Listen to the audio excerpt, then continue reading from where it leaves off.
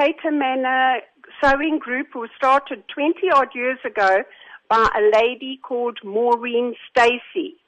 And she started it to teach ladies how to sew so that they could learn how to sew and make garments and items for sale in order to, make an income. How would you describe women taking up sewing as a career path? How rewarding is it really? Ladies who are unemployed and need to earn an income. So we teach them how to sew.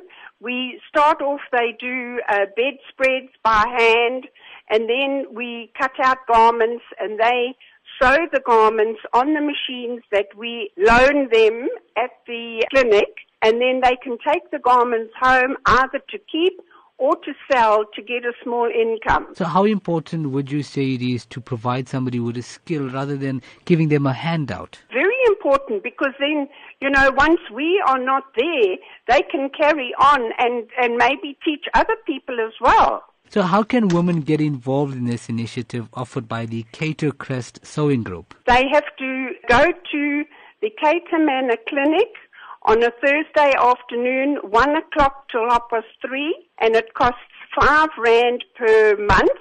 We supply the sewing machines, the fabric, cottons, everything. So what would be some of the main designs learned through the training? We teach them how to sew children's clothes and also clothes for themselves, which they can either use or sell to get a little income. And how would you encourage a woman out there to take advantage of this opportunity and learn how to sew? If they want to better themselves, this is an easy way, and it's inexpensive. It costs R5 a month. It's not like they have to pay a huge amount to learn a skill which will benefit them in the long run. What sort of skill is required from a person who is interested in taking up sewing as a career or just a hobby? Nothing. They don't need to know anything.